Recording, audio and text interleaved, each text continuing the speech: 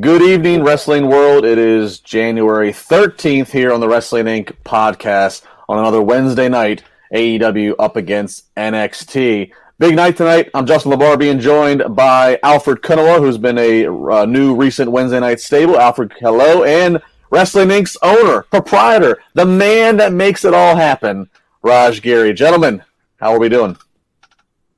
What's going on, guys? Well, tonight was night 2 of the New Year's Smash for AEW. NXT is countering it with the first week of the Dusty Rhodes Classic tournament. For the men, they also announced that there'll be a Dusty Rhodes Classic for the women, just showing off all the depth they have. So we'll get into both. Let's start with AEW, and we kick it off with a singles match. Not always common in AEW, but we'd actually get 2 singles matches to kick it off. The first being Pac up against Eddie Kingston. Of course, each having the respective cornermen, Pac with Phoenix and Penta El Zero, and Eddie Kingston having the Blade, the Butcher, and the Bunny. This is a very intense matchup, as you imagine. Both these guys intense characters. A good little bit of backstory and beef leading into this. Ultimately, though, Pac would end up getting the pinfall out of this. And he gets the pinfall, and then he puts on a submission hold afterwards on Eddie Kingston. Eddie Kingston's calling in for help from the from his buddies, and then as we get that big stare off, here comes Lance Archer out with Jake Roberts, and Lance Archer gets in the ring, and he gets rid of Kingston's guys just by a simple stare down. They back off, but then has a little hostility with Pac and Phoenix and Penta. So not really sure what to make here. Lance just made this jump over to babyface recently. I'm interested in him, but I still don't exactly know what I'm supposed to be taking away from this. Raj, what did you get? Real quick, Justin, there are a couple people in the chat are saying your audio is a little loud. Are you on your mic right now, or is it your... I'm on this one. I pulled it up. All right, let me see if I could... I don't think I can adjust that from here. You know what? I thought this was really good. It wasn't a blowaway match, but I thought it was a strong opener. I think, I mentioned this on Twitter. Eddie Kingston's one of those guys that... he has only had one singles win on Dynamite this whole time. And he still comes across as a major star because of what he has been able to do on the mic and just anytime he's on that screen where he feels like one of the top guys. So Pac beating him, it meant something. So I thought it was a good opener. AEW, they overdo these brawls at the after the match.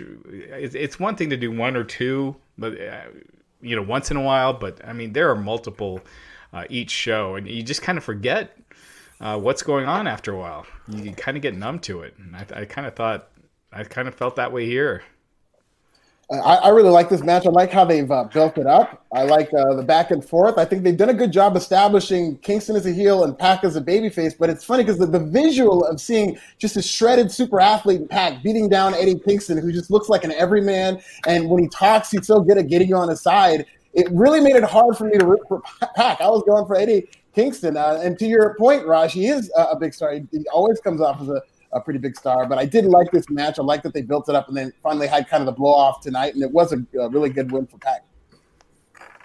Yeah, I'm glad they have Pac back, and I'm glad he's back with the Lucha Brothers. I think that was a real fine pairing when it started, and then the world fell apart and everything separated them. So I'm glad they're back, and it makes a lot of sense. And again, Lance Archer. So much money written all over him. Not to say that this storyline's beneath him or that he won't do something exciting in it, but I feel like they haven't even begun to tap into what they could be with him. So, real quick, at the end of this, did the Lucha Brothers come out at the end of this too, or no? Because they came out later at the end of that at the end of the Good Brothers match, but I can't remember if they came out at the end of this. They were at ringside with Pac. Yeah, I think they were there. Okay. Yeah. All right. So 2 brawls for them, but they didn't actually brawl tonight. No, in this segment. Okay. No, and $5 super chat from Brett Murphy. Damn, Raj, love the great beard. Raj Claus taking over next December. Oh man, beard. Got to hit the what was it? The Just for Men. Well, yeah, exactly. Trying to get that Just for Men sponsor. I think they sponsor WrestleMania 10, Cy Sperling and all. Yeah. If only I didn't have a full head of hair. Wasn't that that was WrestleMania 10, right? Yeah, they put the toupee on Fink. Yeah, it wasn't just for men. It was the men's club, hair club for men, hair club for men. Yeah. Very nice. Is the audio better, by the way? Yes, it is. Okay, good. Apologize to everybody. All right, moving on. Like I said, second singles match to follow this. I can't remember in Dynamite history if they've had 2 singles matches in a row. Not complaining, but they're just so tag and 6-man heavy. This one is Miro with Kip Sabian and Penelope Ford in his corner up against Chuck Taylor, who has Orange Cassidy. Now, the stipulation here is if Chuck Taylor loses to Miro, he becomes a proud boy. He becomes the butler, the servant, whatever you want to call it, to Miro. Kind of random, but we'll touch on that in a second here. But this is a match where off the bat, Chuck just all the offense. I mean, just throwing Miro around, has all the offense. This, of course, is set up for the cutoff spot where Miro then just takes control and kind of after this point makes quick work, hitting his finisher. I'm not sure what they call it in AEW. I remember it was the Accolade when he was Rusev. I'm not sure what he called it here. God, what is that called? Yeah, but he basically, the guy's on his belly, he sticks his foot in their back and then does the camel clutch. Yeah. Nonetheless, though, Miro gets the victory with it, and then that's that. So now they end up basically just dragging Chuck away, and Chuck is now under Miro's apprehension and servitude. So Alfred, I mean, Miro looks good. This is the eyes, the physique, the gear. He looks good, but do you care that Chuck is now? Not necessarily. The only takeaway I had of this is when Miro was on offense, this is the guy that I want to see. He looked like a monster. They did a good job there. However, I don't like the funny stuff with Miro. I don't like the going forward of this young boy angle where now, Chuck Taylor's probably going to just infiltrate the wedding and sabotage or whatnot. But less Miro involved with this comedy wedding, the better. I cannot get into this character. And at the time of him signing, when he was revealed to be signed with AEW, this was one of, to me, the signings that I looked forward to the most. And now I think it's the worst thing on AEW, which, AEW has a lot of great stuff. So maybe it's a high bar to get to, but I don't care about this stuff at all. Yeah, I thought Miro looked great. I thought they need more of this, him just killing people. I think, and people in the chat pointing out, it's young Rhino. I wanted to let you speak, but I wanted to quickly apologize to Chuck. He's a young boy now, not a proud boy. I've been watching way too much news this week. Too much, yeah. The news is in our brains. That's a storyline I'd be into. If they did something here, I would at least be interested. Okay, let's see what they do with here. But can you explain to me why Chuck Taylor would take this step when there's nothing reciprocated? Where it's like, yeah, I'll be your butler for a month, but you don't have to do anything if I beat you. It should be. And people are saying, oh, well, it was to get him out of his face. That is the dumbest excuse I've heard. Either that makes him a total dunce, or it's just lazy storytelling. But I just thought there was no reason for him to accept the stip without wanting something in return. Yeah, I agree. It's not like Miro would have been afraid to face him anyway. So it's he would have gotten a match with Miro regardless. I agree. Lazy. Yeah, it is lazy, and there's it wouldn't take but a 5-minute creative meeting, additional meeting to say, okay, well, what does Chuck want? Chuck could say, Miro, I want you to be my big bad thug of a servant, or I want Kip to be my servant. I want to date with Blondie here.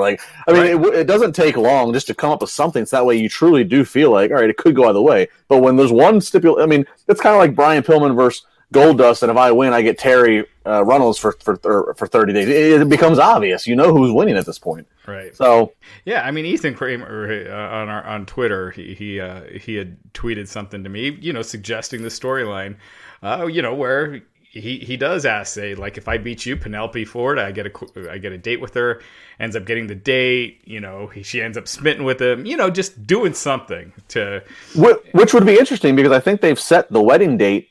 The wedding date for early February, so we're approaching the point to where this is the perfect time to start to get chaos and right. What have you leading up to because no wrestling altar ever goes smooth. So right.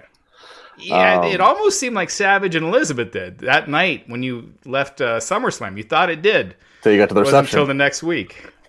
Yeah, next week you saw the reception and it was chaos. Watch the presents you open. not the reception. Ryan W, $5. I'm a fan of AEW. It feels like the big guys in the company, Cage, Archer, can't get booked to win anything. Disappointing.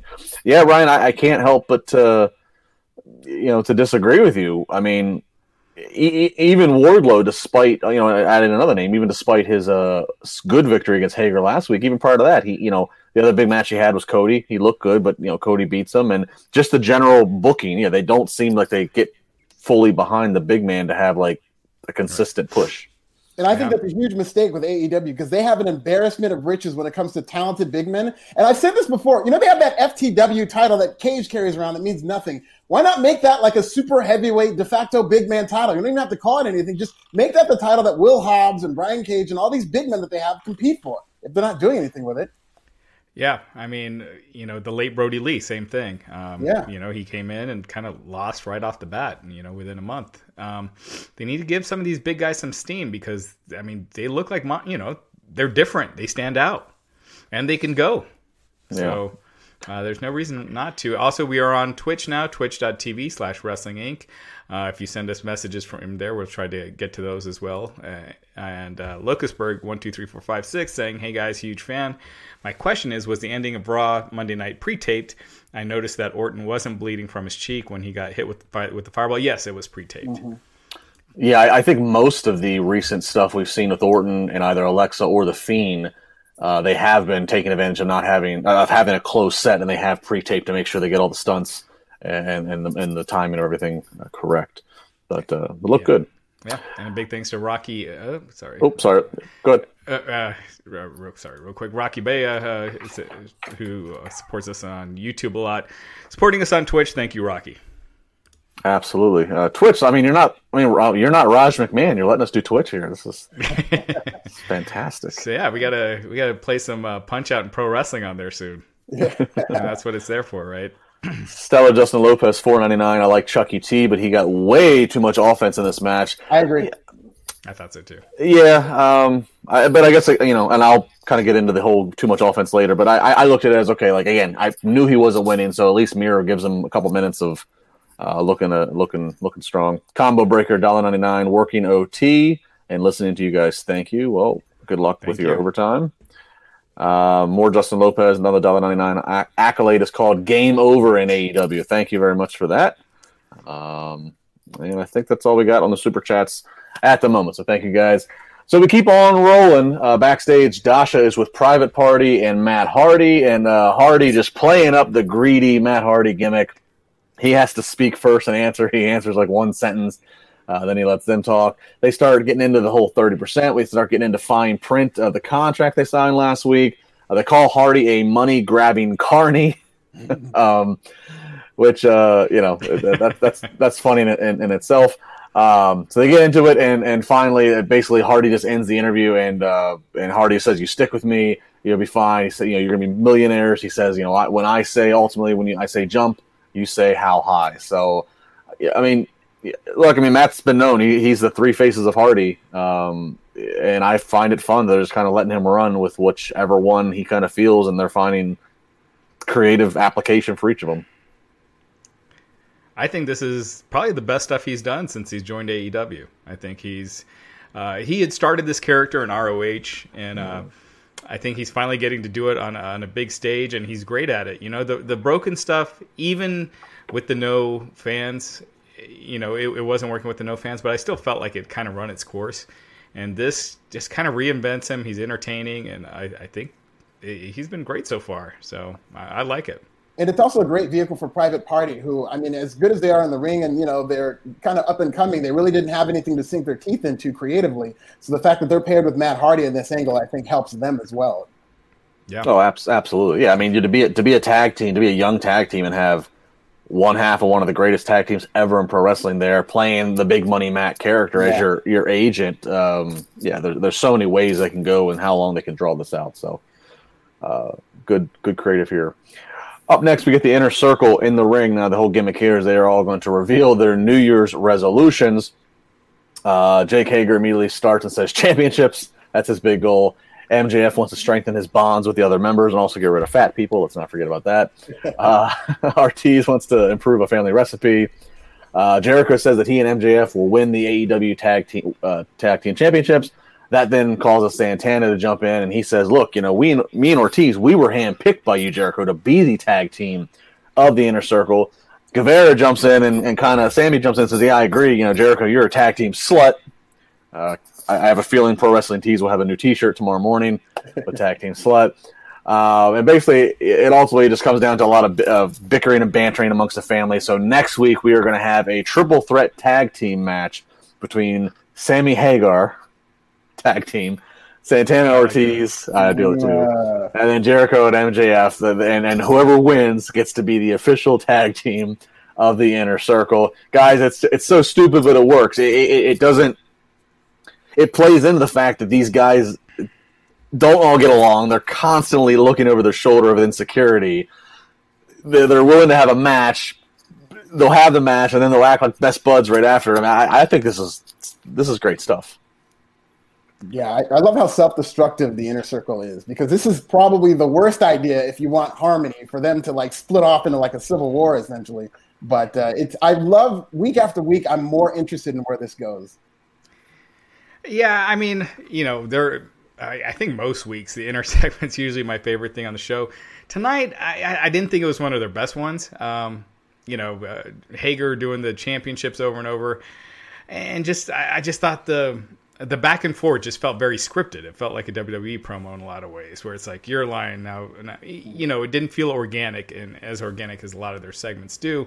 But still, I thought it was still pretty damn entertaining. I still thought MJF and Jericho were great, and you saw MJF finishing off the promo for Jericho, kind of taking that leadership position, kind of subtly doing it. You're not seeing Jericho and MJF getting each other's face over it, but it was just subtle. So, there was stuff in there I liked. I liked Jericho and MJF, but the other guys I thought just came across a little scripted. Well, to counter you, Raj, about it being like a WWE promo, I felt, and I think Jericho's even said this, WWE tries too hard with the comedy, if they take it a step too far, rather than just letting the joke breathe.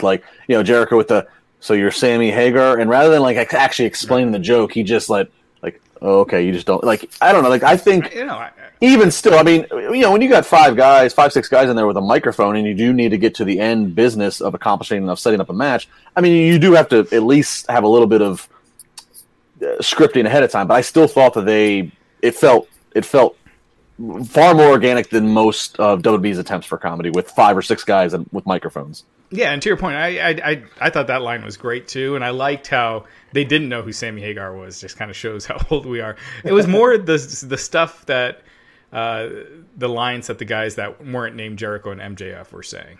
I thought Jericho and MJF came across great. Yeah, and it's fun because there's so many avenues to think about what's the big payoff. They could run with this for the better part of this year, and there's so many options that they could go for the payoff. Whether it's Jericho getting kicked out and baby facing it, or whatever. There's so many things that we could analyze. And one more, the last thing with this segment for me is I just felt like Wardlow and Hager, they just faced each other last week, right? They felt like it should have been mentioned. There should have been, something mentioned of it. Well, they did say it's kind of like their justification for why they're going to fight each other. Jericho referenced it. Look, last week Wardlow and Hager, you guys had to get some, blow off some steam, and so they at least kind of acknowledge that that's the thing. I missed that. Yeah, but I understand what you're saying, and Wardlow's the one who did not speak at all. Right. So he doesn't have a New Year's resolution. We got I don't know what currency that is, but it's 5 something. So thank you, FH. Solid show overall. Only negative is in-ring segments like the Inner Circle. One loss at Sparks without full crowds. The jokes land, but still takes away. Okay. So yeah, there's no crowd to react to it, but yeah. I still think the Inner Circle stuff is usually some of the best stuff on the show, and I still thought so tonight. Yeah, I would agree. After this, I thought the show kind of went downhill for a while. I would start to agree with that, and let's jump into that. So we do get a backstage with Alex Marvez in the Dark Order, kind of basically saying, obviously, the loss of the wonderful Brody Lee. What is next? And Evil Uno says everything's going to be in Brody Lee's name. Next week, Hangman Page, he's going to team the Dark Order. Hopefully, Page decides he wants to be with them.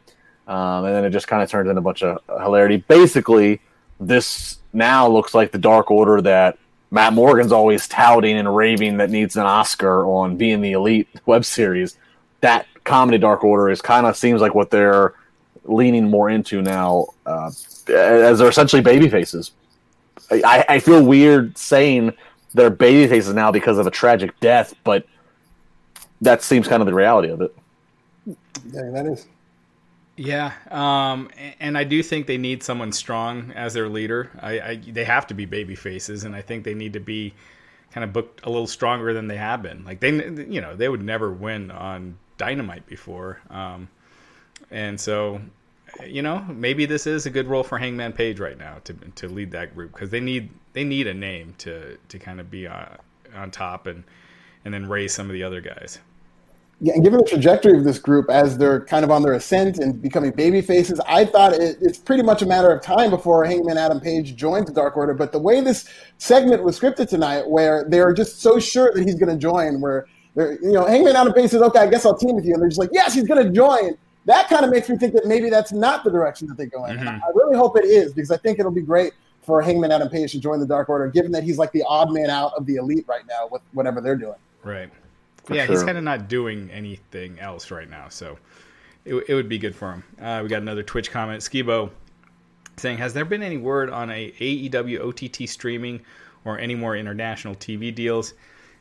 Fight TV has been playing up for Fight TV with the app not working at times and them going into commercials just recently when it shouldn't have in Australia. Not really, no. I haven't heard of anything new on that front. No, I'd imagine probably things got, if there were plans, things have probably got delayed because of the pandemic in the last 10 months. But that's a natural route. You got to go. OTT is, everybody's got to have a streaming platform and an on-demand platform these days. Yeah, now OTT, I mean, you can stream it on the TNT app in the States, but they wouldn't do any other deals in the US because that would conflict with their TNT deal. We got $10 Canadian from Jody Shauna Jenkins. One thing I cannot get over is the difference in the product between AEW and WWE. There's more storytelling and description in one AEW match than there is an entire Raw. Such a glaring difference. I think it's on a case by case basis. Honestly, I mean, just to play devil's advocate to WWE, I think there's times that AEW, and we kind of touch on them, there's things that happen, and there's actually something that'll come up here that we'll talk about. There's things that happen that are just so with no explanation. And granted, WWE sometimes over-explains or has redundancy, and we see it too many times to try to hammer it home.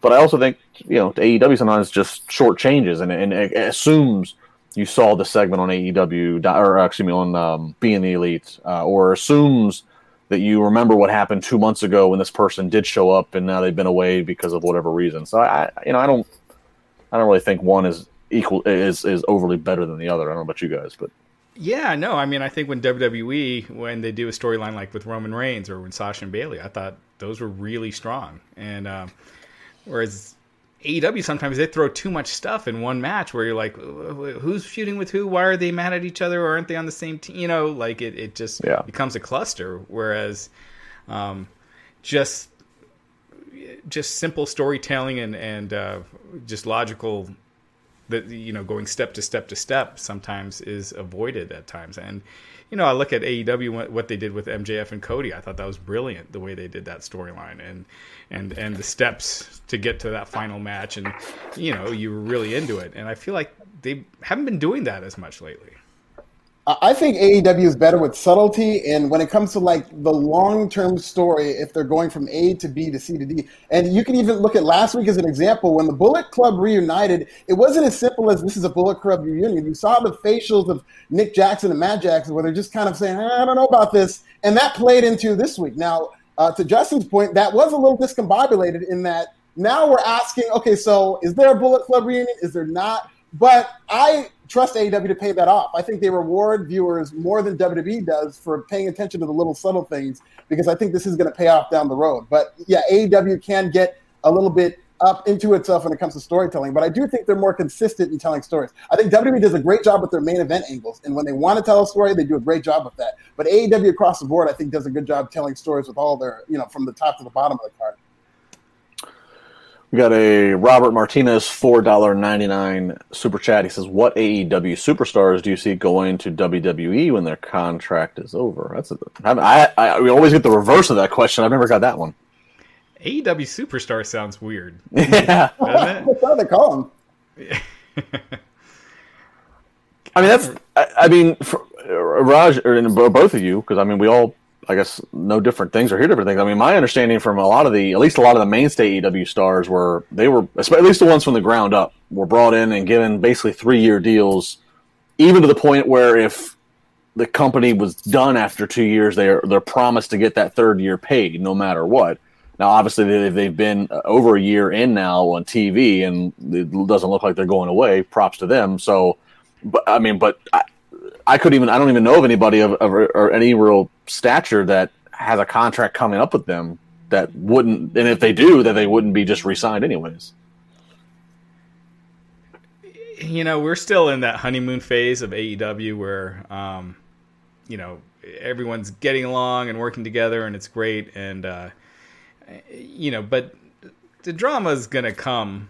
It's inevitable with any company, and when you have a bunch of talent, and there's going to be guys that aren't feeling like they're getting enough TV time, or so-and-so is getting more TV time and they're not as over, and things like that. We're not seeing that yet, but that'll happen down the road. And like you're saying, in 3 years when contracts are up, we'll have to see who's being used and who's not. And the guys not being used, I'm sure, are going to be more than willing to seek other offers. Yeah, and there's no... the one instance that we have seen of disgruntlement was a scripted version of it when Sean Spears went on, did that promo about not getting used, about, right. You know what I mean? But we haven't seen him since, so he might be a candidate, but I don't see him going back to WWE because that's how he left WWE, saying he wasn't being used. I think that was one of those, that's one of those storylines that, I'm with you, Alfred, where I say a lot of times, like, I trust that they're going to pay it off, and I'm going to pay it off. And when I look back at this last year, there's so many things that have happened where it's like, they haven't paid it off by now. They're probably not paying it off. Or they do stuff on Dark, or they do it on BTE, and it's like, this is your main show. This is what's keeping you afloat. This is your money program. You got to make the stories make sense to the viewers of this show, because this is what's keeping you in business. Yeah, I thought about Spears tonight as I watched Tully out there with FTR. I was like, man, they just really kind of abandoned him there.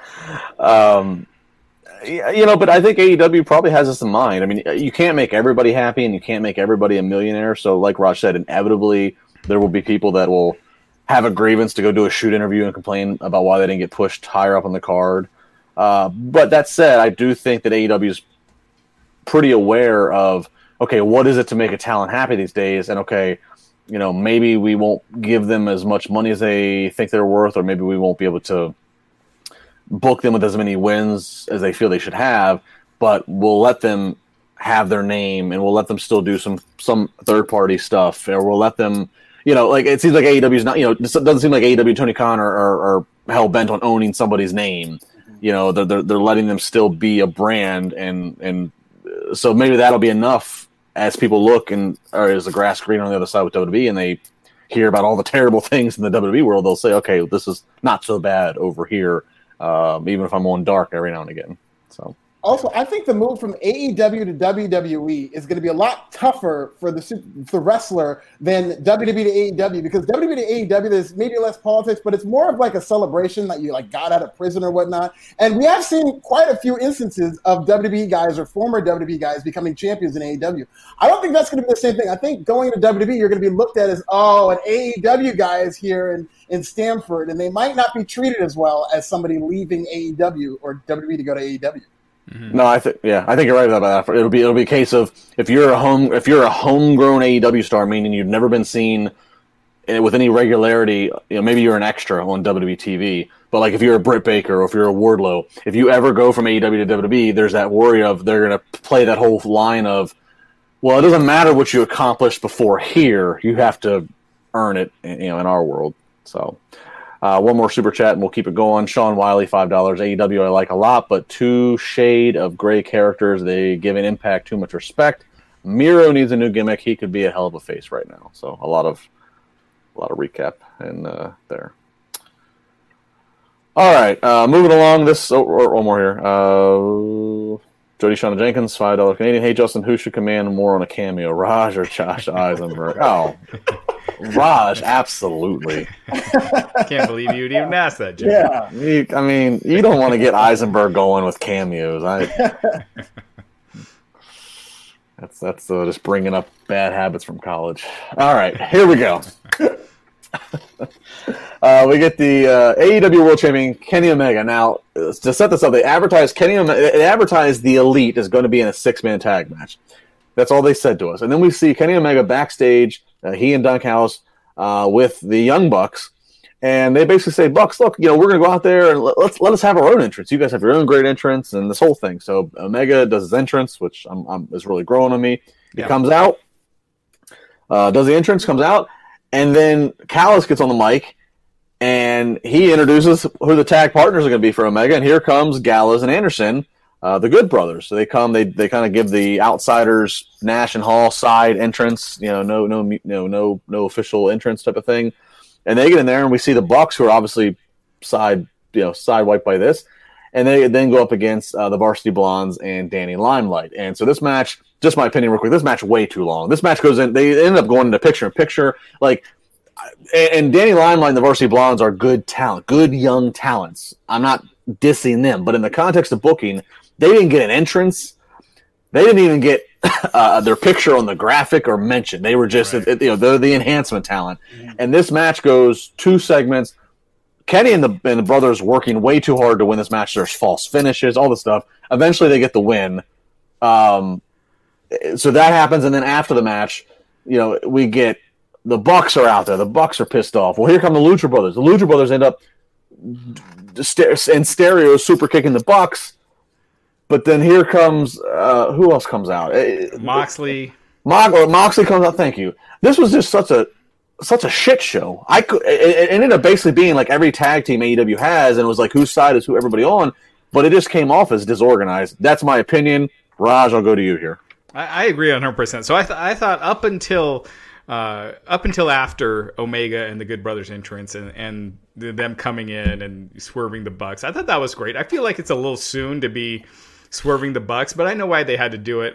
Nick Jackson hurt his leg the night before. This was all taped last week, so he had hurt his leg the night before, so he couldn't wrestle on the show.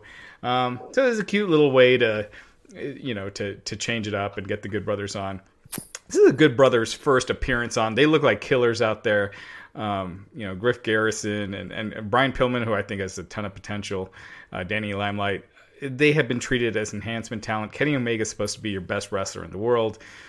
And to have it going 15 minutes to beat enhancement talent, not every match has to go 15 minutes, and not every match has to be, a great 4-star match where you get a bunch of moves in and a bunch of fall finishes. This is one of those matches where I felt like this would have been less is more. 5 minutes, they just destroy the guys. And don't have so many people running in at the end. And I had to keep reminding myself, I'm like, why are the Lucha Brothers in? Oh, yeah, last week, after Omega beat Phoenix. And the announcers aren't really saying any of that. And, explaining why so-and-so is coming out there. It's like, oh, it's Moxley. Oh, it's Pentagon. I question if they fully know. Right, yeah. Yeah, it just turned into a mess. So, I just found myself not caring by the end. I was actually out on this at the beginning, before this match even started, because I thought it was a ridiculous follow-up to what was really one of the biggest angles that we've seen, that we're going to see in 2021. Bullet Club Reunion, this is probably what a lot of people maybe are tuning into to see the follow-up. And this match was advertised as the Elite in action. We were not explicitly told it was going to be Kenny and the Young Bucks. So it's one thing if the Young Bucks were lied to and they were advertised and Kenny swerved them. But when they went with the Good Brothers, the announcers made such a big deal. They said, well, I thought the Young Bucks were their best friends. And it was so high school for 6 grown men to get into the politics of who's in the Elite, who is Kenny's best friend. I thought it made them look minor league, kind of. And from that point, this match just really, it did nothing to me. And to your guys' point at the end, when they did all the brawling afterwards, I was trying to keep up with who's feuding with whom. And I just thought that this was a very bad follow-up from the beginning, because I thought that it took them from looking like a main event type stable to really looking petty, in that now we're talking about who gets to be in the elite and who's supposed to be Kenny Omega's best friend. I don't like that storytelling at all. I agree. Yeah, I thought it was that was a hot angle. I mean, last week's show I thought was great. And tonight's show I thought was one of their more average shows that they've done. And to your point, that was a hot ending last week, and this was the follow up. I just thought that was a piss poor follow up. And the other thing that gets me is, I mean, this was, I don't want to say it's buried on the show, but like, you know, your two most important segments are your opening segment and your ending segment, and so this was like somewhere in the start of the second hour, you know, which is important. You start second hour, but like I feel like, you know, AEW's doing something, or it appears they're doing something that like is pretty novelty in 2021 in America, or 2020 and 2021, which is another company, an Impact, that they're doing this some kind of a cross promotion. We're stealing the belt, or we're doing an invasion. We don't even know. We haven't seen all the cards. I feel like they're just shortchanging themselves. Like I feel like there's a chance here, like be shouting on the wrestling media mountain of like, we're at war with Impact, and then, you know, there's all these rumors about what, you know, New Japan might do potentially. I feel like that they're crossing over into different yards, something that's been so taboo for the last 20 years since Vince balled up WCW and ECW, and they never even acknowledged Impact until just recently via archives. I feel like this is a big chance to be touting something, and they're just kind of like, you know, they're just kind of burying it. They're burying the lead here. Well, what's the point of? I don't think they should be touting Impact. I mean, they have nothing to gain from. I mean, and we see what you see what Impact did last night. They did 160,000 viewers, a .05, you know, in the 18 to 49 demo. I mean, that is, you're talking multiples and multiples greater audience that AEW has. So they got nothing to gain from that, and I don't know. And then, you know, that's one of the examples of them, you know, not paying something off. They did that angle, and what has it been? Just that you know, the Good Brothers show up a month later, haven't really explained what they're there for. Who knows if they'll be on after next week? You know, it seemed like more to promote, you know, even though they didn't mention Hard to Kill, but it seemed like it was done for that purpose. I felt like it was an opportunity missed here. Well, and it goes back to the very start of my question when they first did the whole Callis Omega winning the title, was like, what does AEW gain out of this? This is everything for Impact to gain. Right. Yeah, everybody. They haven't gained any, at least so far. I mean, their numbers are way back down to just back to where they were. Yeah, the 160,000 people that watch Impact, I guarantee all 160,000 of them are already watching AEW. Right. At least 140,000. Right. So is it worth getting that 20,000 extra? We'll see. All right. Up next, it's the waiting room. The first time it's going to be on Dynamite. The waiting room with Britt Baker and Reba. This is a bit of a shit show, but it's kind of fun in my opinion. Basically, Britt. You know, again, I referenced before. You know, Britt's always been a babyface when she was here in Pittsburgh training with us and coming up. Always the girl next door. So to see her getting to be like her like sassy personality and do this is fun. She comes into this, and you know, she just jabs at Cody and his neck tattoo. Jabs at, we have the sparklers for the pyro and all kinds of you know, I guarantee that you know, somebody has, you know, I don't have an action figure yet. Just all kinds of jabs, all this stuff. Then she ends up surprising Cody. Here comes Jade Cargill. Jade, again, talking smack on Cody, just puts her hand in his face, talking trash on Brandy, who, of course, is pregnant. They're saying, oh, she's gone for 9 months, thank God. Jade reminding that her and Shaq are a alliance. So, anyways, all hell breaks out and loose of Jade Cargill when all of a sudden Red Velvet shows up. So, big pull apart and all this nonsense. And then we just randomly see, there was a weird non-transition. We see action that happened previously of Britt attacking Thunder Rosa and putting Thunder Rosa somewhere around the building in a submission move, and they announce Thunder Rosa versus Britt at their beach brawl coming up. And then, Britt storms off. Again, a lot of funny stuff. Britt's taking selfies and video while everybody's in the pool park. So funny stuff, but it got a little chaotic to keep track of. You kind of need to keep score on paper. But overall, though, I was, if nothing else, entertained by this. Alfred, are you in with Dr. Britt Baker's humor in the waiting room?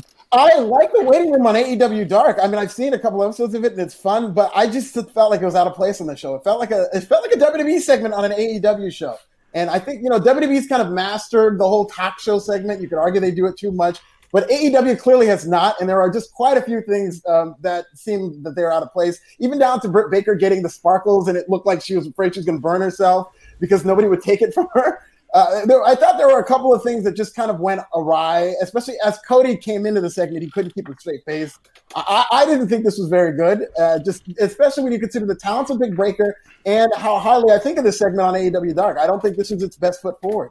I thought it sucked, and I liked the first minute or two. I thought Britt was doing a good job, and then it just turned into a freaking mess. And so many things. So first of all, Red Velvet. I think we've seen her with Brandy once on Dynamite, right? They've never really explained. Yeah, a couple times. Brandy was her manager for 1 week on Dynamite. I know they've done stuff on Dark, but and you're right. And thank God, this is the only time I think that the commentary really interjected. I guess it was edited commentary, where when she showed up, because I took them in, I was like, which one is that? And then they went, oh, that's Red Velvet. And they had to remind you who that is that's coming in for the save. Yeah, and then you had Jade Cargill. Have they explained what her relationship is with Shaq on TV? It's just randomly are you his girlfriend? Are you his manager? What is are you just friends? What is the relationship here? Why are you interjecting Shaq into this randomly? Shaq hasn't said the 1 week when he was on, he didn't say anything like he wanted to get in the ring or he wanted Cody. And then, that weird edit to last week's episode. And then, they're making fun of Thunder Rosa's looks. I just feel like it's just very outdated for a women's feud now. I just thought this whole thing sucked. And then, this ended in a brawl, right? I'm having a hard time. Yeah, Cargill and Red Velvet. Yeah, pull apart and then Britt and Reba just storm off and leave. Right. Yeah. I was entertained, but I think the points you guys make are valid. Especially the Jade and Shaq stuff. Yeah, right. Jade Jade just dropped Shaq's name weeks ago when she made her debut, and then Shaq, when he had that sit down with Brandy, the whole thing was which caused Brandy to throw the water in the face of Shaq, was Jade's gonna teach you something in the ring and show you up. And I always found that funny is that happened, and then within the next 7 days, Brandy and Cody went public about saying that she's pregnant. And I was like, this is, I guess, just some bad timing that we're leading towards what we think is a Brandy versus Jade or a Brandy Cody versus Jade Shaq match, and then all of a sudden, poof, you're pregnant. I mean, good for you guys being pregnant in real life, but that's such an obstacle now that you've just halted the story. So I don't know, and that they can't control. I'm assuming that they weren't doing the storyline while she was pregnant. I'm assuming they found out after that Shaq segment. But between this segment and the last one with Omega and all those guys and the Bucks, this is 30 people that were on between these two segments. Cody was in there somewhere. Talk about Go Big Show. It was 30 people in 2 segments. Not a lot of social distancing there. Yeah. And people were wondering about the Royal Rumble. How are they going to get it with all those guys in the ring at the same time? It's They also had the audience, and the audience was very closely set together. They did this bit with Britt Baker where she faked like she was going to get everybody a car, and they all looked down, but there were a lot of people in the audience. Right, yeah. So I thought it was a cluster, but thankfully the show got back on the rails after this. A socially distant Royal Rumble. Let's do 30 participants with 3 rings. Hey, World War III. They just repeat what they did last year with Brock, where he just keeps throwing everyone out. Right. Something like that. There can never be more than 3 people in the ring at a time. Ever. All right, moving on. Jurassic Express, which is this time it's going to be Marcus Stunt and Jungle Boy up against FTR. And, Jungle Boy, somebody who really seemed like at the the first half of this year, then obviously even dating back into 2019 or first half of 2020, dating back into 2019, so much momentum as just the little engine that could babyface really has just died down in the last 4 or 5 months. But he's in this tag match up against FTR. Some babyface hope and comeback spots, but at the end of the day, FTR gets the victory via pinfall. Was what was. I don't really have much more to say other than just my noting of. I was like, oh, Jungle Boy. Yeah, I mean, I thought the match was good. It makes all the sense for FTR to get the win, to build momentum back up for them. I agree with you with Jungle Boy. He did lose a lot of steam ever since he did that 10-minute match with Jericho. It seemed like he was heading on to bigger stuff. I think they were. It seemed like they were waiting for crowds to return to kind of pull the trigger on that, and now he's kind of stalled a lot. But I think that's by design. I think it's by design that we haven't seen as much of Jungle Boy because I do think they're holding off. They clearly are still into him because Tony Khan just bought the rights to that A's theme music that he used again tonight. I don't know what that song's called, but it's whatever. I'm not going to sing it, but he gets the song, so they're clearly investing in this character. And I think that when crowds come back, he'll be one of the people who kind of makes an ascent. Mm-hmm. I hope so. Up next is our kind of weekly 9:30 Eastern Time women's match that they give us. It's the NWA, and again, they put more. It seems like they put more investment in their NWA Women's Championship business partnership than they do their own. But that's a whole other podcast. Serena D, the champion, up against Taya Conti with Anna Jay and Dark Order in her corner. This might I think this one went 2 segments. It was a decent amount of time. A good match. I mean, but both these ladies, Tay Conti especially, if you saw her in NXT, not that she was bad there, but she's made maybe it's just the TV time, but she's made a lot of strides here. Looks good. Ultimately, though, Serena Deeb, the veteran Deeb, getting the pinfall victory here. Good match. I just harp on it's like AEW's biggest critique is about their women, and the booking of it and the lack of depth. And then they have the NWA situation come in, whatever that situation is, and they give more highlight to them, I feel like, than their own women. Which is weird because these are 2 AEW contracted women. like they both are under contract to AEW. Yeah. Thunder Rosa is under contract to the NWA, but both of them are AEW. I thought Tay Conti looked amazing. I thought she has just improved just leaps and bounds over the past year. I thought this match was really good.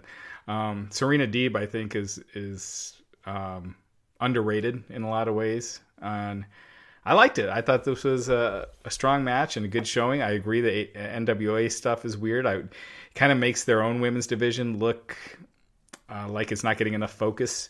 But this was a good match. Yeah, I thought this was a big test, obviously, for Tay Conti. She's somebody that I think that they're really into. If you saw The Road 2, they did this really good piece on her, and they really focused on her in terms of somebody who's up and coming. And I actually, midway through this match, because I was certain that Serena Deeb was going to retain, but I was hoping that Tay Conti was going to win. I mean, she just looked that good, and I was just thinking, maybe this is her night. Maybe this is the night to just put the title on her. But they really need to do something with her, and I really liked how she looked in it. And they've got time to build her. I mean, she is just really coming into her own. So you don't want to push it too fast, but I think her and Anna Jay, those are some stars in the making right there. Yeah. What do we think the end game is here with the NWA women's crossover? I mean, the NWA is not putting out a weekly video product, correct? I mean, like what's the idea here? What is Tony Khan getting out of this? Again, I know what Billy Corgan's getting out. He's getting his NWA brand that he owns and his talent that he's paying some exposure. But what is Tony Khan getting out of this? Yeah, that's a good question. I don't see anything. I think this is just Tony Khan's philosophy at play. Maybe because we're still new to what he believes and how he likes to book wrestling. But judging by Impact, judging by NWA, maybe New Japan gets involved. I think he just has a philosophy that if we're going to be the balance of power, so to speak, is going to shift, we're going to have to do it in teams. We're going to have to kumbaya and join up with other promotions that, maybe they're not going to get anything out of it, but maybe he feels that they're going to be stronger in numbers. Well, I mean, and if there's any division, your men's singles, your men's tag, your women's single. I mean, if there's any division you want to like try to maybe cherry pick and like get some help with, I get it is your women's division because I mean, Chris Statlander, she gets hurt, and the whole Brandy Rhodes creepy thing that kind of fell apart. So like they lost Awesome Kong. So like really Britt and Nyla Rose are the two things that I think that have worked. Sheeta's our champion, but I'm sorry, Sheeta just doesn't seem like she's connecting, at least for my my barometer. So I guess maybe this is Tony saying, hey, look, I need some more women, so I'm not going to get WWE's talent, and I'm this is a way to get some more on the roster, I guess. I don't know. Yeah, but again, these are two AEW contracted women. So, sorry. Go ahead. Real quick, $5 Sean Wiley. Cody looked like a dorky Mr. Rogers in the waiting room with Dr. Britt Baker. Jay Cargill could be a bodyguard for Dr. Britt Baker, like Gonzalez for Kai. Yeah, I mean, Jay Cargill, like I think she was looking down at Cody. Yeah. I mean, she is impressive. I don't know what kind of heels she was wearing, maybe, but even though I thought that segment was a mess, she looks impressive. Like she could be something. It's hard to take her out. She's one of those talents, and you need one of these, or multiple people like this in wrestling, to where it doesn't matter if you watch wrestling or not. If you see her, you're just like, what is going on over here? All right. JJ Hallmark's asking about Serena signing. And he said, I thought Serena was with NWA, and I thought Rosa was signing with AEW. She's still under there were those rumors, but she was still under contract with AEW. Serena Deeb signed with AEW last September. They announced it. And yeah, if you go to Wrestling Inc., do a search on AEW signs, search for Serena Deeb, you'll find the article. Yeah, so weird times in the moving parts here. All right, so we go to the main event of AEW Dynamite. It is the AEW TNT Championship with champion Darby Allin up against Brian Cage. Cage has Starks and Hook at ringside. Taz is on commentary. Taz makes a point to explain that Hobbs is not there because Tony Khan said that Brian could only have two people at ringside, which that kind of doesn't really make sense. Why would you let anybody have at ringside? But whatever. Just to put that out there.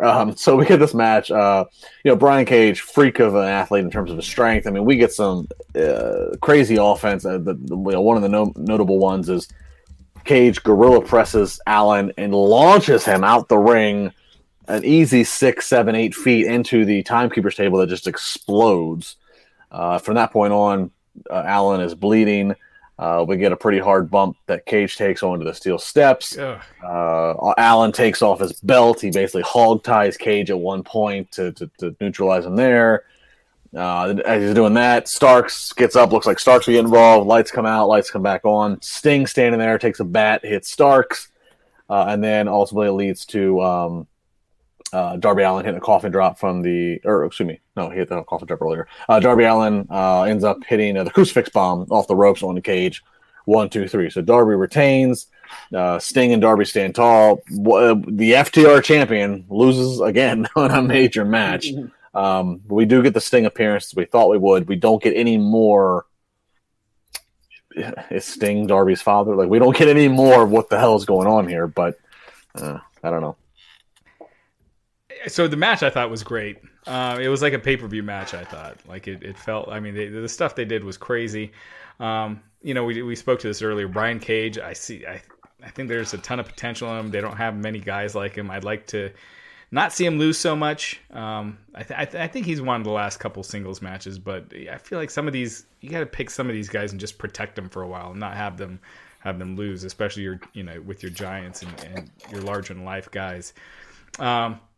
Darby looked good, and I thought the match itself was great. Sting, this is one of those things where you don't need Sting on every week. I think it's great that they signed Sting. I think it's a great signing, but he's doesn't need to be doing the same thing every week. Granted, he actually hit Ricky Starks this week. That was a little different, but it feels a little redundant. Just keep him, every few weeks, and he shows up, and it means more.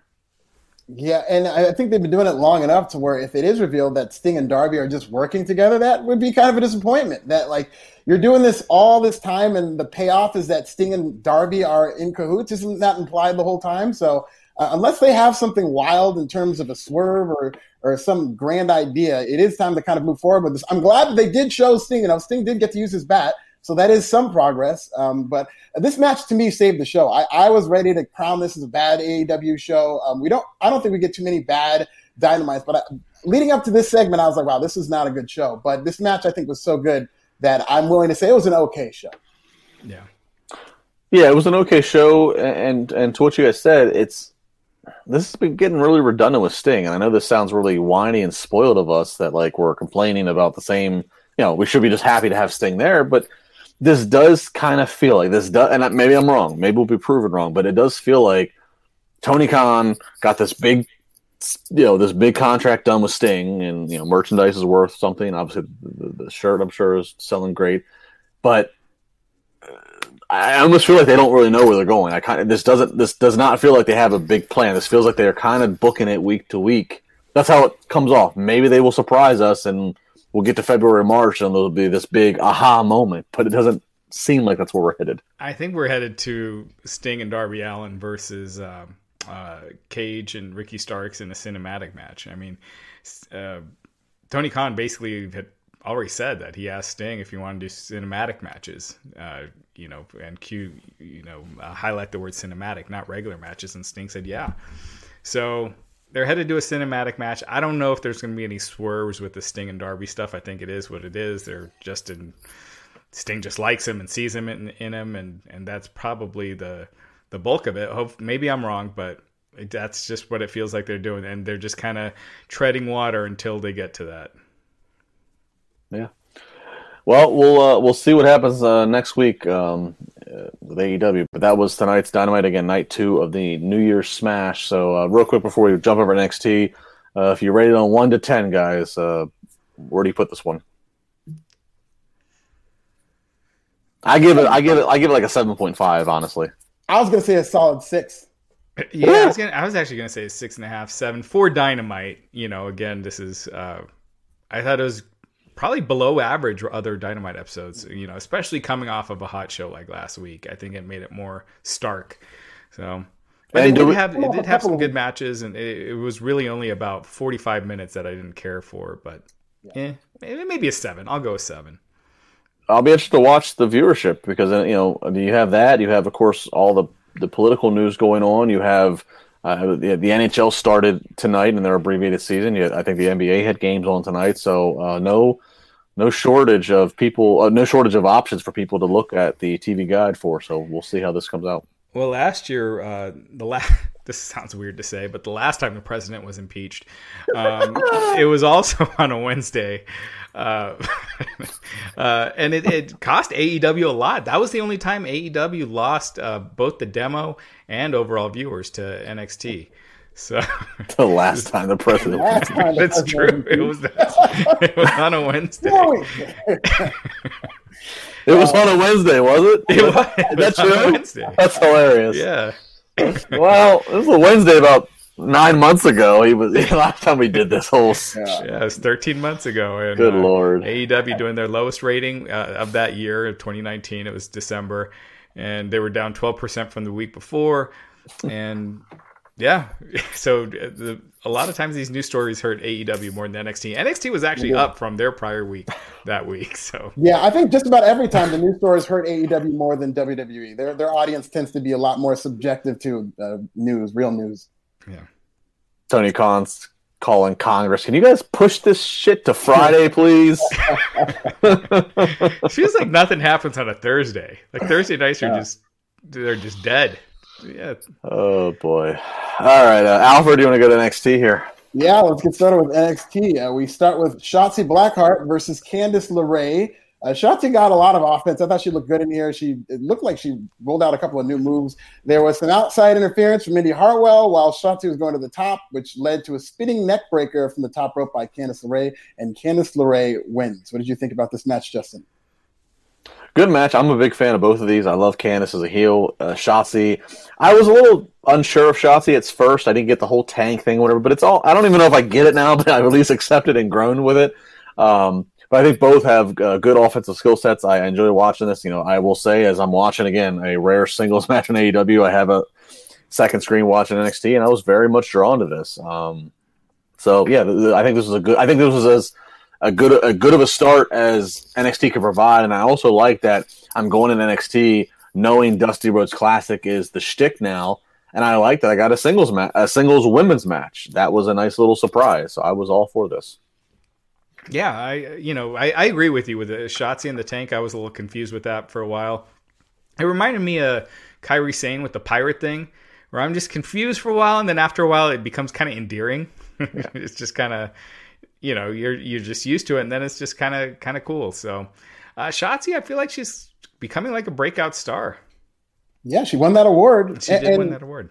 The thing is with Shotzi is I had no clue who she was or what she was about, even though they had her on TV every week, and I didn't care to find out. But they aired like a 3-minute vignette on why she has a tank, who she is, what her background is. And since then, she's been one of my favorite acts in NXT. She might be my favorite wrestler, man or woman, in NXT. Did they say why she howls? I don't think they specifically said why she howls. She did it at the end. It's just her taunt. It's something she does. Kind of like a woo, but...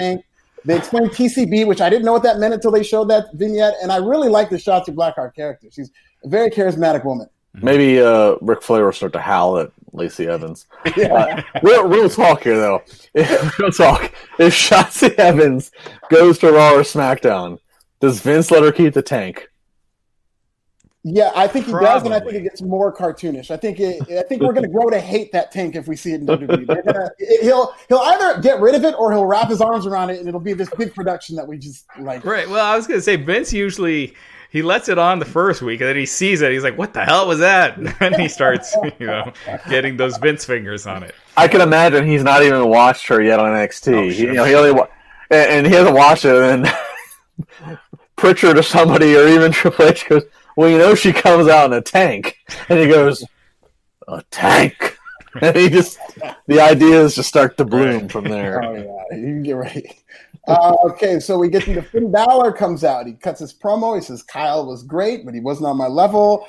He's the one sipping through a straw now because of his jaw issues. And whoever wants to step up can step up. That brings out Pete Dunne. He says the only reason you're the poster boy for European wrestling is because I haven't taken it and I haven't taken that title from you. And so he said, you get in line. I'm not going to wait anymore. Then that leads to a brawl between Finn Balor and the Kings of NXT with Oney Lorcan and Danny Burch. And then Undisputed Era hits the ring to make the stave. And then we get a really, really long stare down between Finn Balor and the Undisputed Era before the segment ends. Kings of NXT sounds a lot like Kings of Wrestling, right? And then that would Impact, Kevin Nash and Jeff Jarrett and Scott Hall, they called themselves that for a while. They were, they had the Elvis costumes. Right, yeah. That was also Cesaro and Chris Hero called themselves the King of Wrestling. They're one of the best tag teams in the world for a while. I guess it's a pretty easy name to come up with, but I mean, props to Pete Dunne. He has really stepped his game up. He's really been working out. He looks like an athlete. Like he looks like somebody.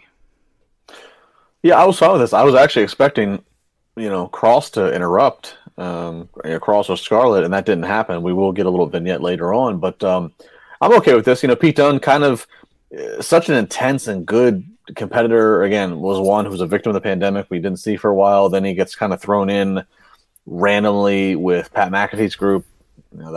Seems like that's done for the temporary time. So I'm okay with this. Finn and Pete, that's a fresh matchup. I like the whole grappling of you're Mr. European Wrestling only because I haven't decided to take it from you. I can get behind that, and I can get behind this being the middle point before a Cross Finn showdown. I think the next pay-per-view they have, the next takeover at least for NXT, I think is on Valentine's Day. So if it's going to be Pete and Finn, let that happen. And then if there's an NXT takeover come Mania weekend, that certainly feels the most appropriate for Cross and Finn to reconvene. So I was okay with this. I'm a big Pete Dunne fan, so anything that involves him getting big time matches, I'm all for. Yeah, he's shredded right now. He's in the best shape of his life. And, with all due respect to Karrion Kross, I really think this is going to be the year of Pete Dunne.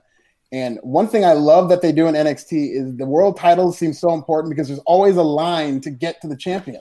Like, Pete Dunne was told to wait in line. Tonight we got a promo from Raquel Gonzalez calling out the champion. So I like how they protect their titles here. We go to Johnny Gargano backstage. He makes excuses saying he only lost because he was in skinny jeans. Austin Theory has a gift for him, and it's a picture of him drawn by Dexter Lumis, and it's Johnny Gargano crying. There's another picture of Austin Theory. It says idiot since he's crazy, so now Johnny's all pissed off. We get into Grizzled Young Vets versus Everrise. This was fine. You got Grizzled Young Vets are clearly something that WWE or NXT is heating up for a big run. I think they might be favorites to win this tournament, but they get a promo on the way to the ring. There was no heat for this match because it's two heels. So at one point, Martel makes this great comeback. I thought it was really good, but nobody did anything. And then they hit the ticket to Mayhem on Martel for the win. So Grizzled Young Vets win over Everrise. Justin? Well, I'm glad you said that, Alfred, because you're right. Neither are babyface teams, but they worked such a traditional tag match to a hot tag to Everrise. And again, I have my screens up, I'm watching, and I'm going, if Dusty was around with us, surely there would have been a critique to this. There would have been a, no, baby, we can't do it that way. It's something like that. Again, I guess for what it was, fine, but that was a very confusing match given what we've seen the path of these two teams be. And they're both such aggressive heels. Like, it's not like one of them's a tweener. They're both very, very decided in the fact that they don't like these people, that they're the best and whatnot, and just not these two together. Raj, did you like this match? Yeah.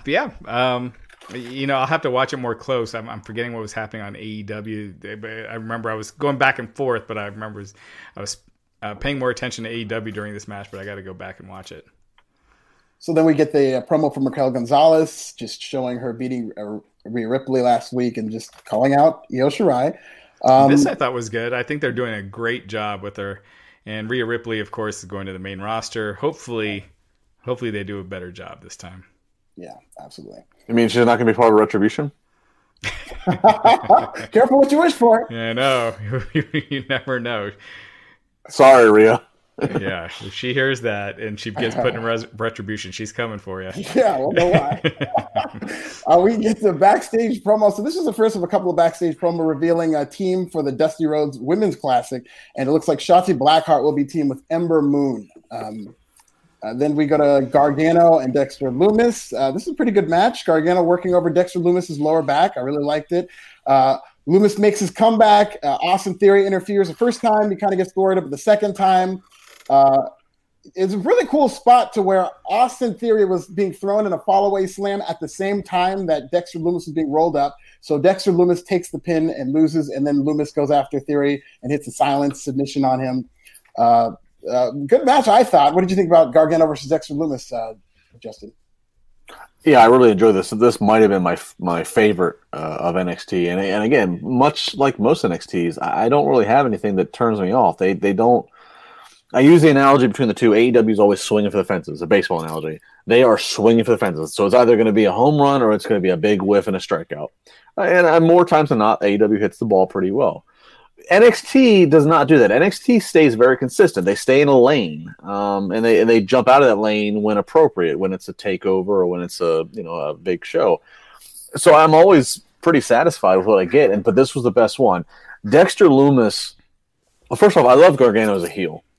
My first 3 years working in the independent wrestling business was in Ohio, was with Johnny Gargano, where he was our champion. He was our top guy. His family was part of the ownership of the company, and we were on DirecTV around the country. And so I've only ever seen Johnny on, in the ring as a babyface, but I also got to see a little bit of his character, and like a little bit of his real life character, and be like, he kind of like what I said earlier about Britt. He could pull off a heel. He really could.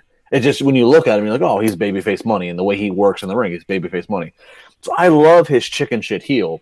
And then Dexter Lumis, before people freak out, he's not the Undertaker. He's not 6'10". He doesn't really invoke all the supernatural powers, but the stalk he has, the frickin' stare he has, the chops he has, the way he just keeps moving, I get Undertaker like vibes of just this baby face who you're like, I want to cheer for him, but he's a little creepy.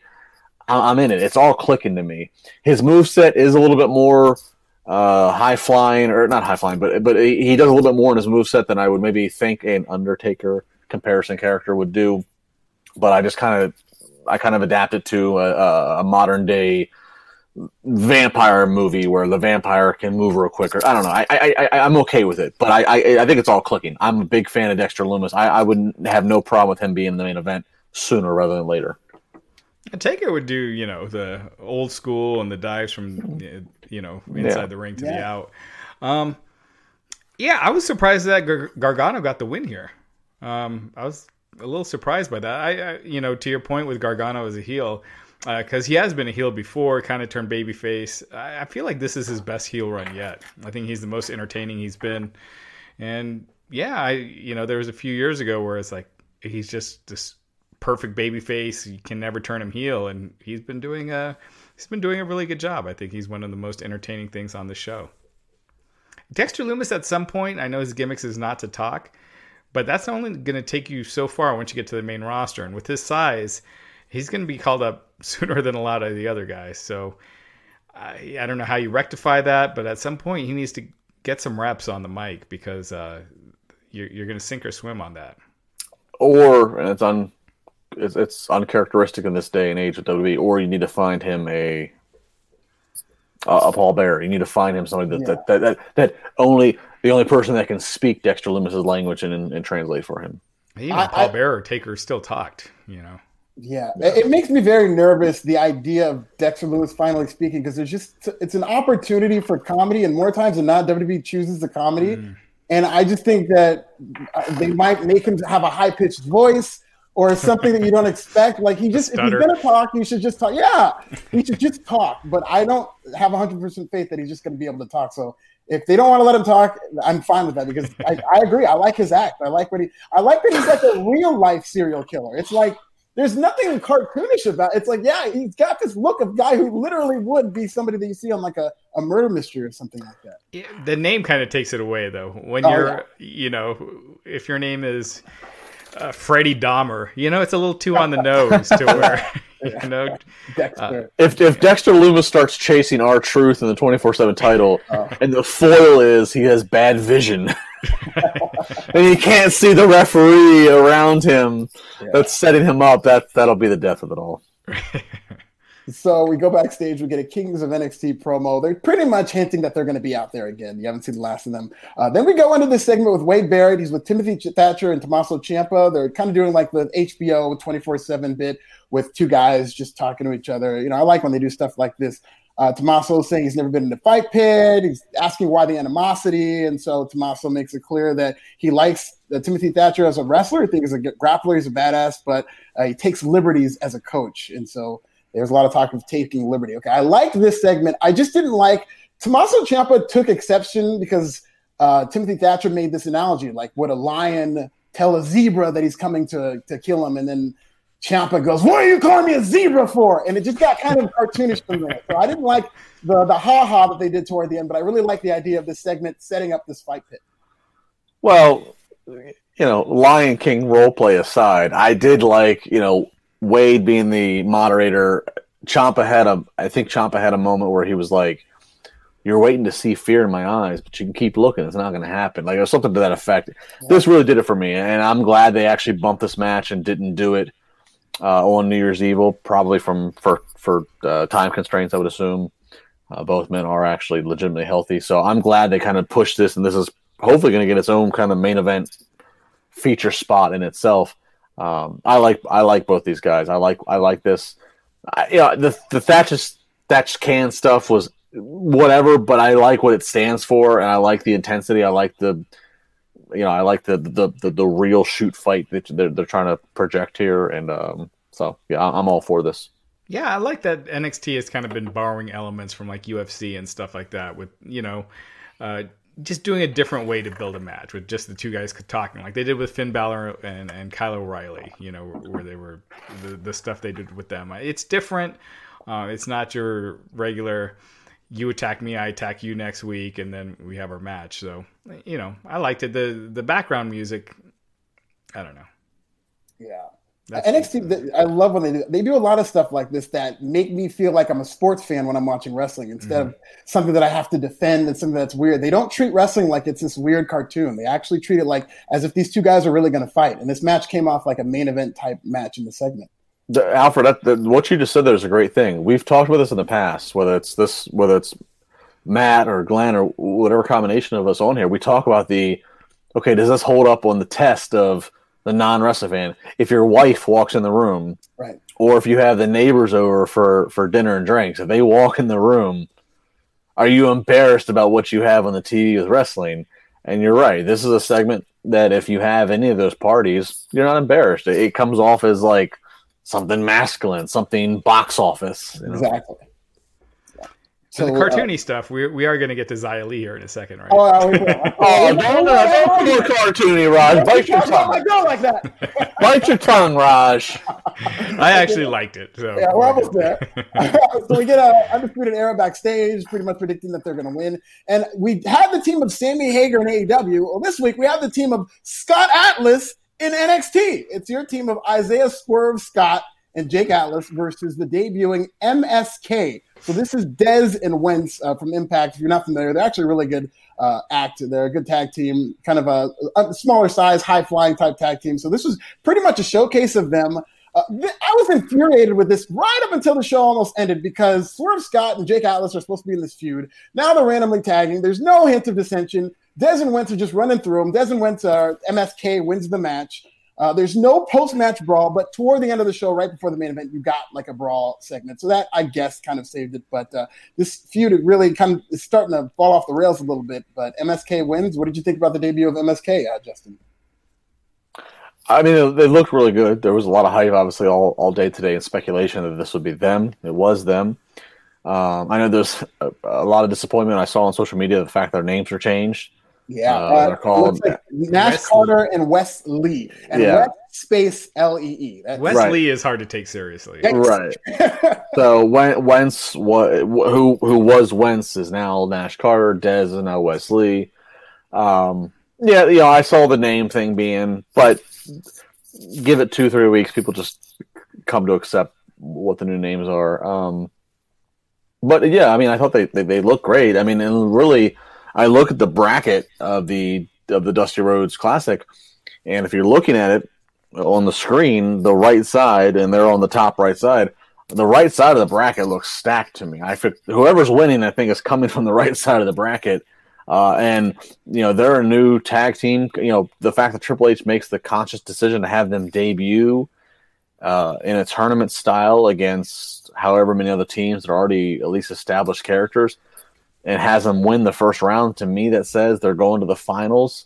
Doesn't guarantee a win, but they're at least getting to the finals. So, this is huge. Good for these guys.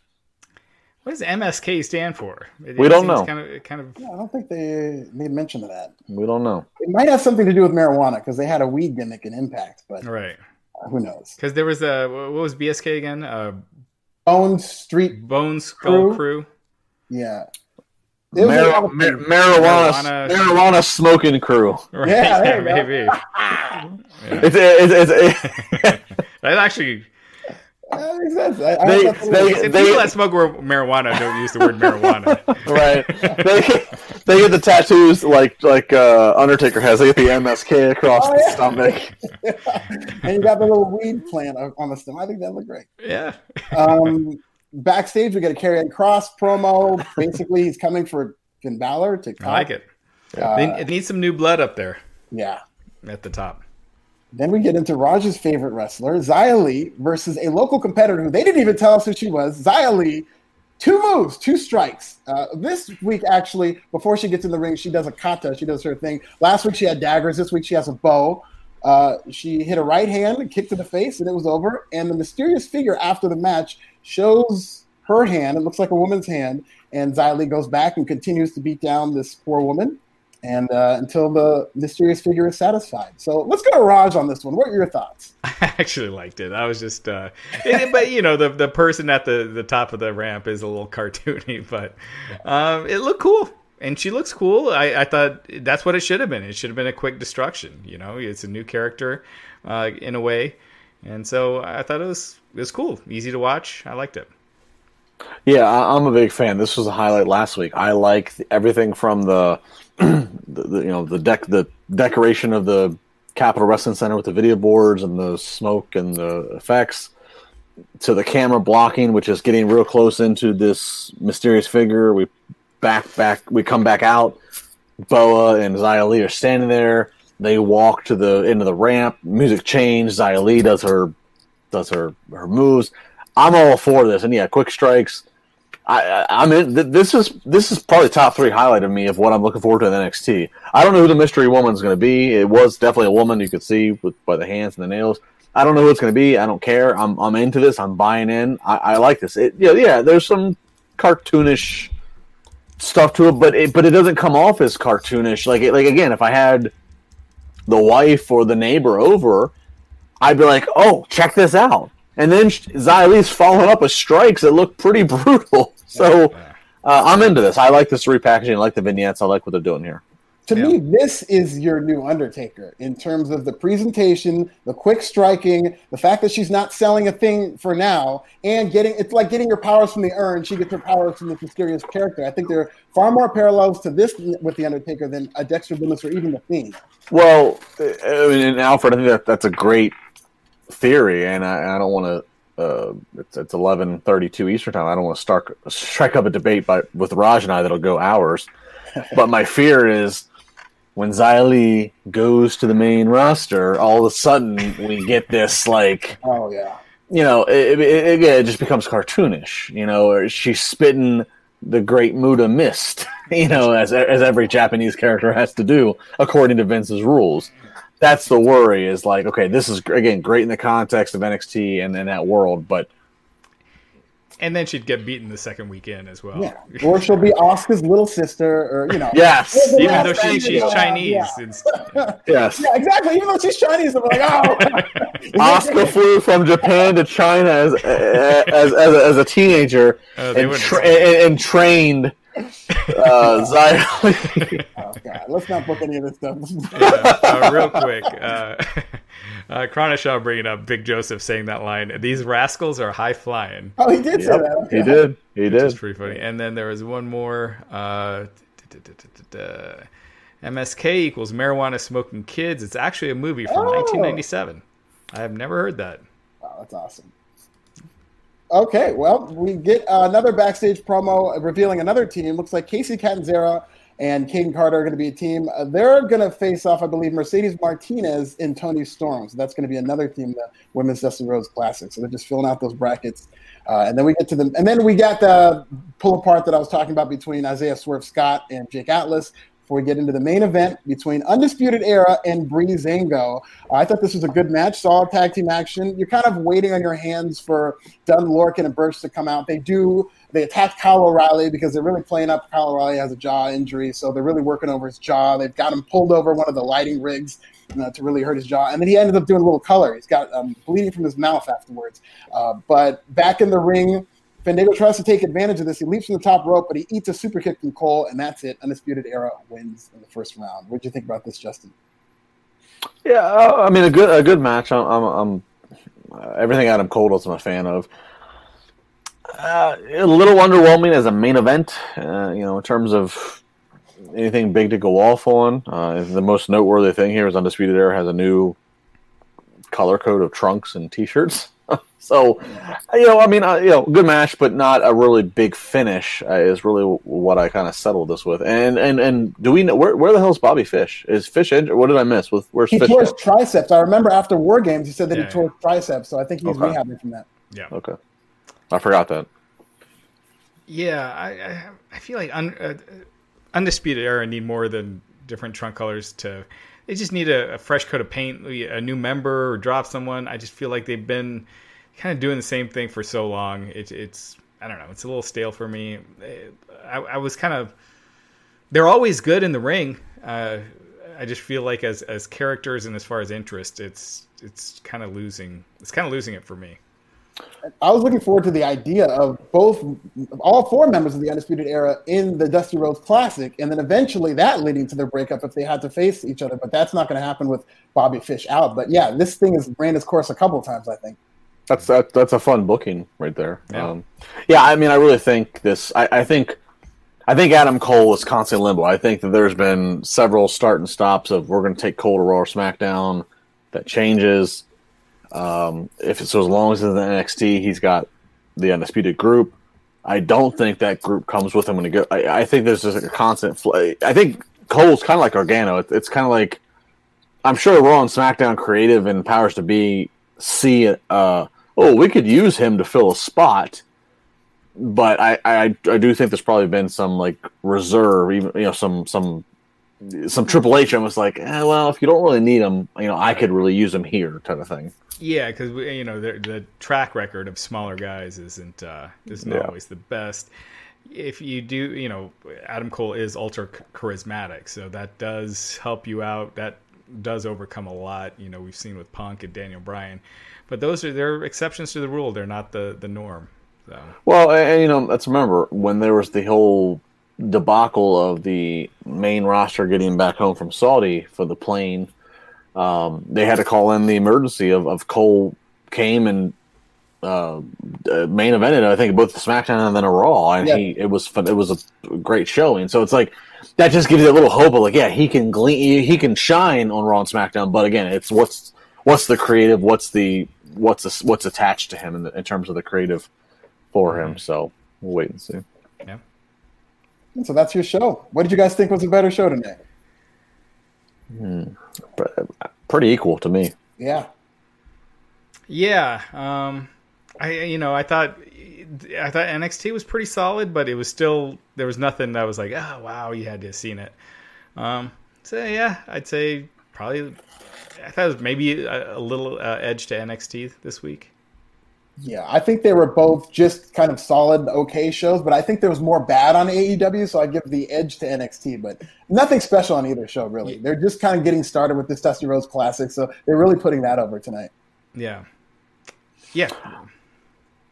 All right, yeah, I would agree with that. So we'll see how the viewership comes out. Hopefully tomorrow by 4 or 5 o'clock Eastern time on Wrestling Inc. we'll have the viewership numbers of what comes out for Wednesday night. And again, and how does it fare against what was going on the rest of the TV guide. So some news real quick. I'll put out one real quick, and then I'll let Raj take the exclusive that Wrestling Inc. had.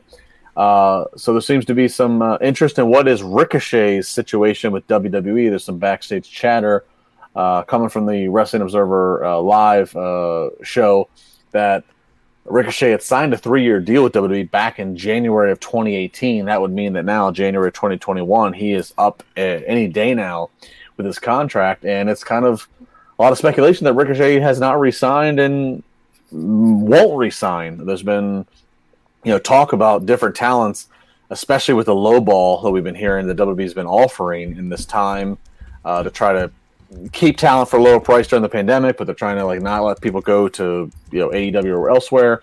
Ricochet really hasn't been used in any kind of strong booking. So a lot of surrounding talk, Raj, of Ricochet could be out the door sooner than later.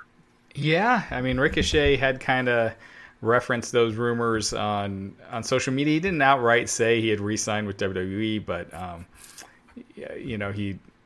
he didn't say he just, I don't know, he was kind of shooting it down, but not really. It was kind of one of those denial kind of things. But, he was like, "Don't talk about me." He didn't really he didn't really say it's not true. He was just like, "Stop talking about it." Yeah, exactly. Yeah, I mean, it's kind of surprising because his contract would be up this month. Yeah, usually WWE works well in advance to start getting people to sign. So, I mean, that could have been when we started seeing the real decline where he's losing Retribution every week. I don't think he's gotten a win on WWE TV on Raw in months. Him and a partner, maybe it was Dana Brooke, beat Retribution, but it wasn't him getting the win. I don't know. there's a lot of guys where you're like, oh, they'll be better in AEW or this and that. And then, AEW has so many guys that you see guys go over and they're not, Matt Hardy was never got to the main event. And Sean Spears, had the one big pay-per-view and was kind of down after that. And all, it's been a lot of people. Yeah. I mean, and, my thing with Ricochet has been the guy does some incredible things in the ring, but my witty analysis is he moves like a stunt double, but he speaks like one. He's not somebody who's going to talk and butts into the building, but he can do some crazy things. And you're right, AEW is so packed that virtually find me one star in AEW, find me one regular talent in AEW who's not part of a group. Even Darby Allin has Sting hovering over his shoulder. Everybody's part of a tag team or a threesome or a foursome or a fivesome or a sixsome. And so unless AEW is going to come out and say, yes, we have a second cable TV weekly show that's going to come out later this year and we need more talent, they're packed. It's not a matter of money, but they're just packed to the gills in terms of how much TV time do we have. Yeah. I mean, I can see them signing him for sure, but whether he joins Best Friends. Right, exactly. I don't see. You know what I mean? I just don't see what they do with it. Obviously, he'd have some crazy matches there. I just don't know if he'd be used at a high level anytime soon. But I do think the crazy matches would be enough to get him over in AEW. And I will say that if all else was equal and we were dealing with regular crowds and the indies were on fire the way they were before the pandemic, I would say Ricochet needs to leave and not turn back. Not even necessarily go to AEW, but just get out of here and reinvent himself in the indies the way Drew McIntyre did. Well, who could use him is NXT. For sure. They could use some fresh blood at that top mix. And they seem so unwilling to send these underused guys down to NXT. Well, and Alfred, you're right. If the indies were alive, if you had crowds going to shows, if I'm Ricochet, I can make this money but be, third tier in AEW. No, if I can be a guy who goes on the indies, commands whatever I want, works the main event, keeps all my intermission merchandise and gimmicks, that's a great thing. But the fact that is, that we don't know when that's going to come back. We hope later this year, if our country and the world's better, that's a serious thing. So if his contract does expire this month and he has no idea when that indie scene is going to come back, I don't know his financial situation. I hope he's okay. But if he's relying on, hey, I need to bring some money in quickly, that might change it all. And again, right now with pandemic, who knows? But once things start changing, there's always New Japan, and you got Will Ospreay there, and he's got the history with. So and Ring of Honor's coming back to TV too. Ring of Honor's trying to make some plays. It seems they don't have Tony Khan money, but they got Sinclair money. They got Sinclair money. Yeah. I will say really quickly, this should be a cautionary tale because you guys were talking about how great Johnny Gargano is as a heel, even though he looks like a natural babyface. Anybody wanting to get into WWE should have that heel gear to where if they quote unquote ruin you as a babyface, you could pivot to that. Bayley did it. Sami Zayn, I think, has been a good heel after being a natural babyface. Ricochet didn't have that gimmick, so it's not like he can go to being a heel after being ruined as a babyface because to Justin's point, he doesn't have a good promo sensibility. So now he's kind of in this no man's land, and we're talking about his contract being up in 3 years in WWE, really not accomplishing much. And it's always easier to get the people to hate you than love you. Yeah. Mm-hmm. Yeah. And we had broken the story on Wrestling Inc. Roosh had been talking with WWE through AAA, and WWE decided to pass on him. I guess they felt he was asking for too much money. They didn't want to match his price. The offer that WWE had was apparently pretty lower than they expected. And we've been seeing that lately with WWE, with main roster talents or NXT talents moving to the main roster and renewals where it's not the big money that they were offering a year or two ago. So, so Roosh, I don't know if he has re-signed with ROH. You would think he has because he retained the ROH title at the last pay-per-view. His contract was either up last month or is coming up this month. And ROH, they've been announcing a bunch of signings, so I'm guessing we'll probably hear about them re-signing Roosh here very soon. Yeah, I mean, more so than ever, it's becoming a thing of do you want a guaranteed paycheck with such uncertainty of what your brand and your career is going to do? And again, your body is your instrument. Every year you lose, you're not getting any younger. So do you want to waste a couple of years getting paid this guarantee to sit in catering or sit in mediocrity on main event? Or do you want to go to a lesser company in terms of distribution, but be a top dog, be a bigger fish in a smaller pond? So that's becoming a bigger situation. And I think this is the epitome of that right here. Yeah. And I like what he's been doing in ROH. I don't think he needs to go anywhere else necessarily. And there were those rumors, I think it was a couple of years ago, where Andrade had advised him not to come to WWE. Yeah. I think it was last year. And look at where Andrade is right now. He's healthy. Yeah. He's good to go, and they're not using him. Yeah, and he's dating a protected talent in Charlotte. Yeah. He's one I do away from the Flair family, and he's still right. Yeah, absolutely. Maybe he'll come in and he'll start to need Ric Flair as a sugar daddy like Lacey Evans. At least that would make more sense. At least that would be realistic. That's another story. All right. Any final thoughts? Alfred, please put yourself over. You do such great work on Forbes and put yourself over. Plug. Follow me on Twitter at This Is Nasty. Watch my articles on Forbes, Alfred KONUWA, and then YouTube Pro Wrestling Bits. Awesome. Raj, plug the place. Check out WrestlingInc.com. I'm sure most of you guys are already, but we appreciate it. We've had tons of exclusives, exclusive interviews all the time. We just recently had Candice Michelle, who talked about not being at the Raw Legends reunion, why she wasn't there. Just tons of great stuff. So keep checking out WrestlingInc.com, and we've got a bunch of big stuff planned for this new year. You're not going to put over your cameo? Right, yeah. It's OnlyFans. Yeah, that's OnlyFans. All right, follow me at Justin LaBar. Tomorrow afternoon, I'll be on our Wrestling Inc. Daily with Nick Hausman. We'll talk about all the daily headlines that are coming about. And then Friday morning, I'll be back on Sirius XM's Busted Open Radio on Channel 156 with Dave LaGreca and Mark Henry. 10 a.m. Eastern if you want to listen live or check it out on demand. It is the Spar with LaBar segment. Thank you very much for watching here. Please share. Please leave a nice like or a comment. As Raj said off the top, thank you to Twitch and everybody who chimed in from that platform. This podcast went back Friday night after SmackDown. And Matt Morgan will be back on Friday. He's traveling tonight, but he will be back on Friday. There you go. Matt the Mayor is back on Friday for After SmackDown, which is one of the easier nights to get through if you're watching wrestling. Yeah. All right, for Alfred, for Raj, thanks everybody. Be safe, take care of yourselves, and we'll see you next time.